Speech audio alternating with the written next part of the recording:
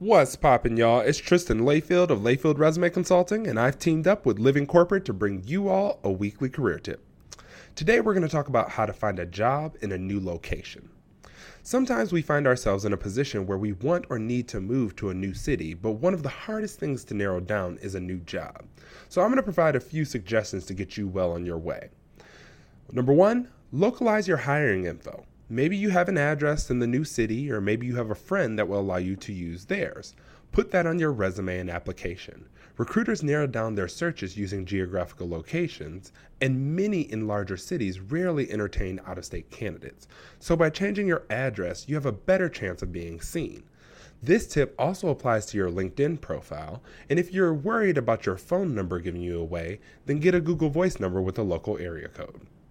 Number two, attend regional conferences and events. Many organizations that have national conferences typically host regional conferences and events as well. Try to get to the city and attend those, as they will be filled with people who are in your industry and in the city you're trying to move to.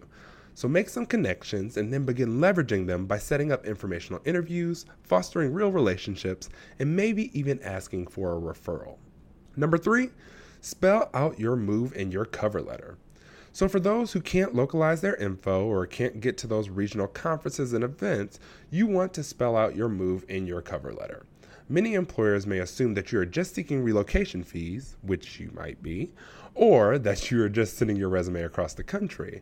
So you want to make sure that you calm their fears by starting your cover letter with something like, "As I prepare for my cross-country relocation to XYZ city." This is short, sweet, and gets the job done up front.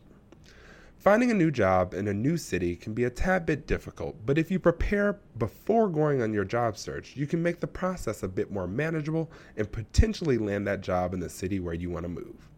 This tip was brought to you by Tristan of Layfield Resume Consulting. Check us out on Instagram, Twitter, and Facebook at Layfield Resume, or connect with me, Tristan Layfield, on LinkedIn.